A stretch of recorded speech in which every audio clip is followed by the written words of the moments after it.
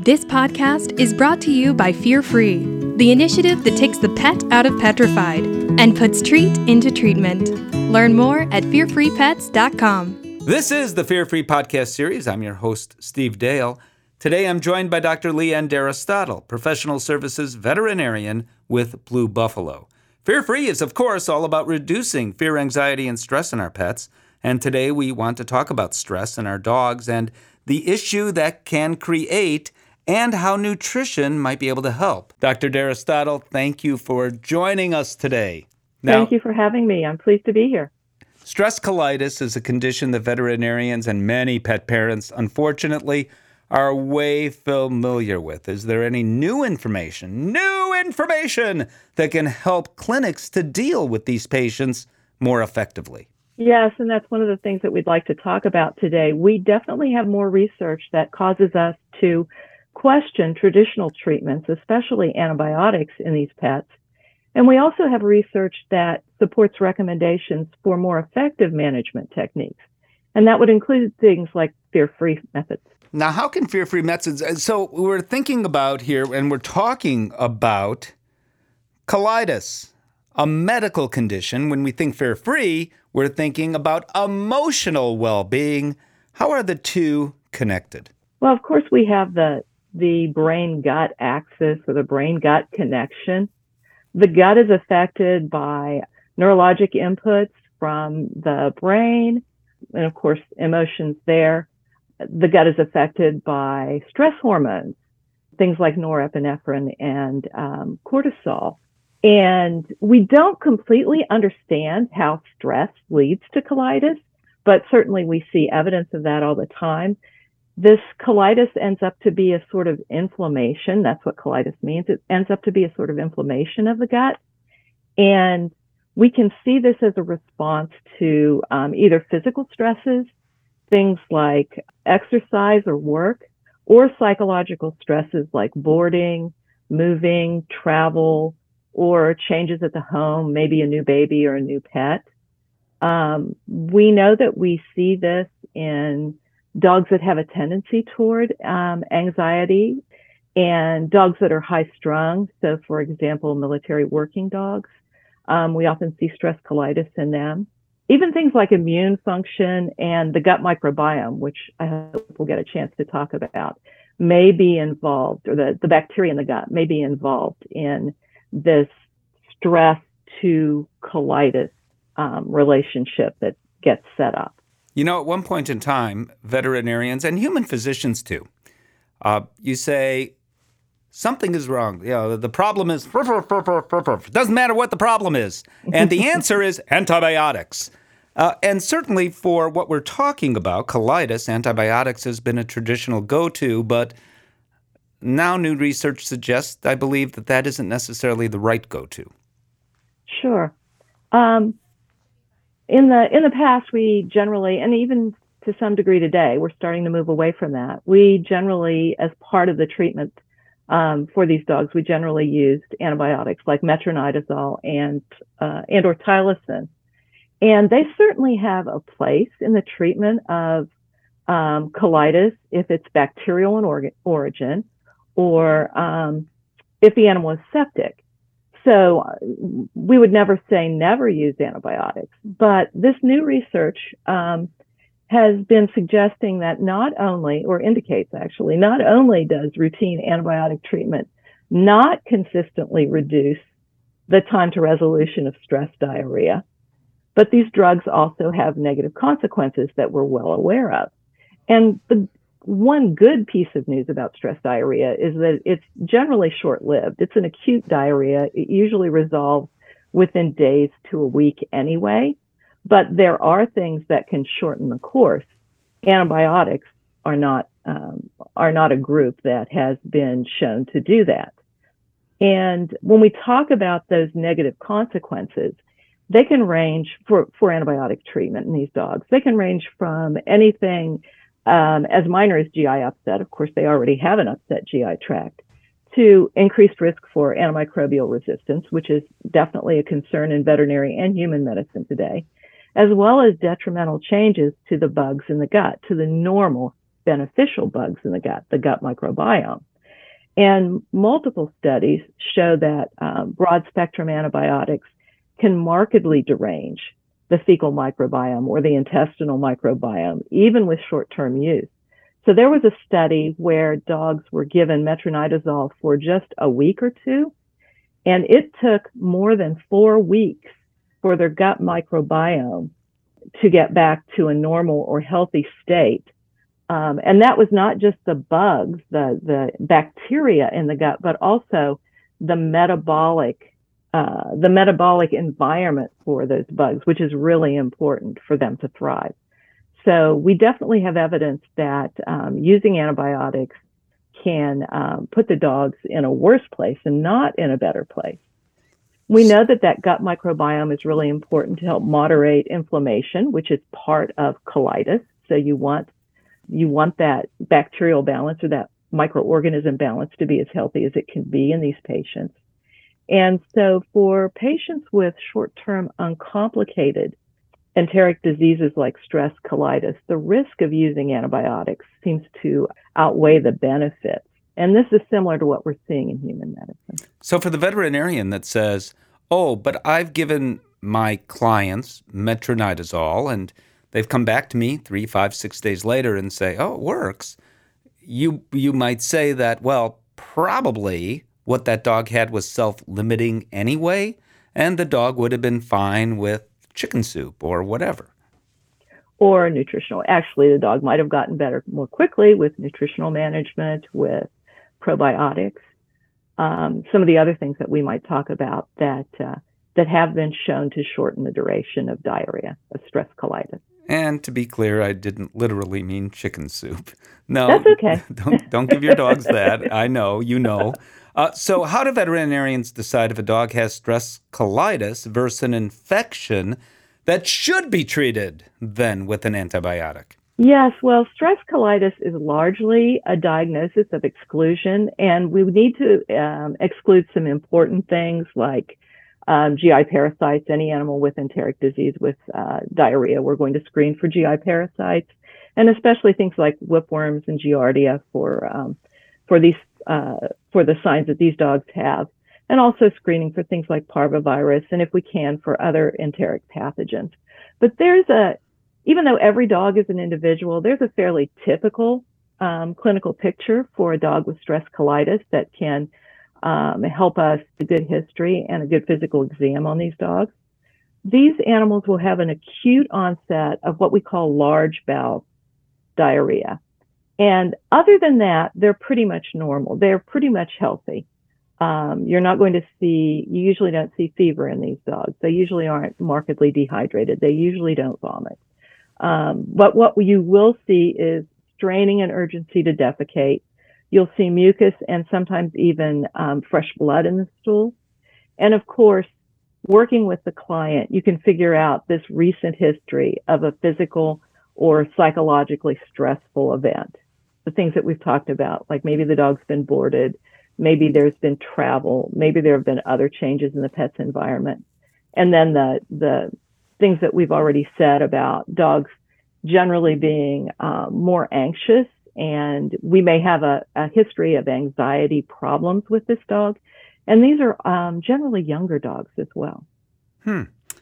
So is there, if that dog has a history, okay, when the dog is boarded, then the dog is maybe going to have colitis because it's happened twice before. So if there's some predictor of it, and you can't avoid boarding that dog, I'm just using boarding the dog as an example, but there can be numerous stress examples, right? Then is there something we can do proactively as pet parents or your clients can do proactively that you can recommend to prevent it from happening in the first place? Sure. And this is one place where the techniques, the methods in Fear-Free can be really important, because what we want to do to try to prevent this is to decrease the stress level in the dog and decrease the dog's response to that stressful event. So if we know what that event is and we can't avoid it, we can try to take the stress out of that event, take the fear out of that event. So all of the techniques that we talk about in Fear Free, things like play, things like treats, things like pheromone sprays, sometimes even anti-anxiety medication, things like preparing the pet for meeting this stressful event. So if the dog's going to be boarded, make sure it's if it's possible, make sure it's a place that they've been to before. Try taking them there, kind of an early run, to get them familiar with the place. Look for a boarding facility that understands Fear Free. That can be a really important thing. And boarding facilities can even be certified, by the way, as being fear-free boarding facilities, which is a great thing for a whole lot of reasons, but it gives your clients then some good feeling that that boarding facility is going to at least pay attention to fear, anxiety, and stress in your dog because they've been taught to do so. What about probiotics? So probiotics can be helpful, and we really need to look at the evidence behind the particular probiotic that we might be using, because not all probiotics are equal in their ability to impact gut pathology. So probiotics are live microorganisms that have a proven health benefit to the host when they're administered in adequate amounts. And that proven is really important. And that goes back to the not all probiotics are equal. We believe that they work by reestablishing a healthy GI bacterial balance after it's been disrupted by stress. But that bacterial balance, actually reestablishing another colony of good bacteria, may not need to happen, oddly enough. Some types of probiotics have definitely been shown to reduce the duration and limit the incidence of stress diarrhea. And as an example, there was a study in service dogs that were experiencing the stress of being in advanced training. And half of these dogs were given a daily administration of a canine-derived probiotic strain, so a specific probiotic preparation, and then half were controlled. And this administration of this probiotic actually reduced the time to resolution of diarrhea, and it reduced the percentage of dogs that went on to be given metronidazole. In this particular facility, metronidazole was used in dogs that had more severe diarrhea. So this was an indication that the probiotic also decreased the severity of the diarrhea. Mm-hmm. And then there are other studies that have shown a lower incidence, going back to this idea of preventing. Other studies have shown beneficial effects with some probiotics when they've been administered before. So a lower incidence of diarrhea when dogs were given a probiotic before the stressful event. The veterinarian really needs to look at the research behind the product claims before they decide this is the probiotic that I'm going to use for stress diarrhea. Here's a kind of a crazy question. Is prevention helpful in this way? Obviously it's helpful, but the more you're able to prevent. So is this a case of something, the more it happens, the more it might happen, and progressively, in fact, get worse, the more inflammation there may be each time, and the more difficult or challenging at some point in time to deal with? And the less it happens, the less inflammation, obviously. I'm not asking this correctly, but hopefully you're getting the gist of what I'm trying to ask. Sure. Some of these animals seem to be so prone that what starts out as an acute bout of stress colitis can lead to a chronic problem. So if we can nip that in the bud, so to speak, we can definitely impact the well-being of the pet. Well, and thank you for understanding what I was trying to ask. How about diet? Is there evidence that diet can make a difference? Yes, definitely. There are studies with some of the therapeutic GI diets.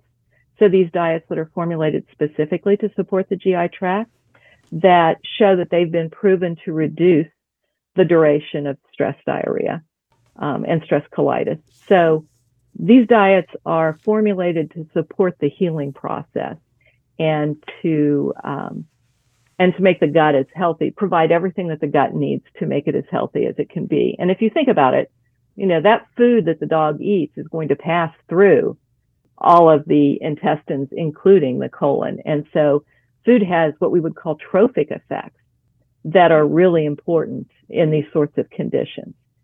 So there was a study that I'm really familiar with one of our gastrointestinal diets. So feeding this diet to shelter dogs, to dogs that were going into a shelter. So that's a stressful situation, and that resulted in diarrhea. When this diet was fed versus a control, we got quicker resolution of the diarrhea, and we got improved stool quality in those dogs. And similar studies have been done with other similar GI diets.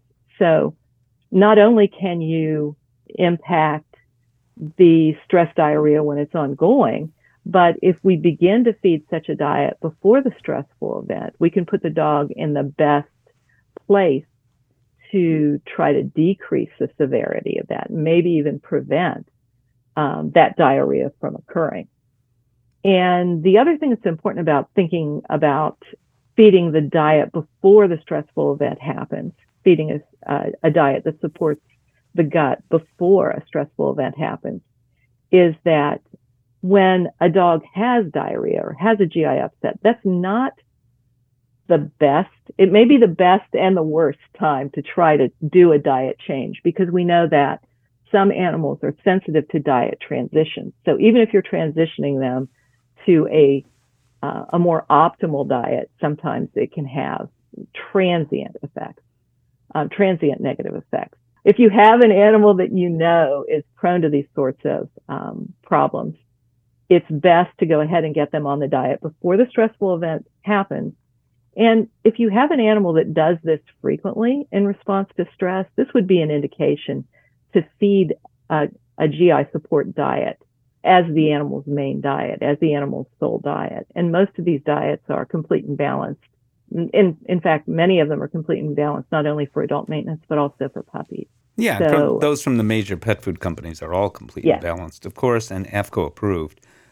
Well, Dr. Daristottle, actually fascinating stuff. And, really important, because stress colitis, I don't know how common it is, but I do know this. It's really common. and either overdiagnosed or underdiagnosed, probably a little of both, right? I think we may, with all things in veterinary medicine, it's probably underdiagnosed, because there are animals that, there are pets that have these problems that we may not see. True. Yeah. All right. Well, thank you so much for the conversation. I thank you. I thank Blue Buffalo. You are professional services manager for Blue Buffalo. Thank you very much. Thank you for this. If you're already registered for Fear Free, be sure to keep up with all the Fear Free happenings, access the new toolbox items, and find out all the additional courses at fearfreepets.com, of course. And if you're not registered, then find everything you need to get started at fearfreepets.com. If you're a member interested in pursuing veterinary practice certification, get more details on the same site under the Veterinary About section. If you're just a pet owner who stumbled upon this podcast, hopefully you learned a lot. I know I did. Consider yourself lucky, and you can learn much more at fearfreehappyhomes.com. I'm Steve Dale.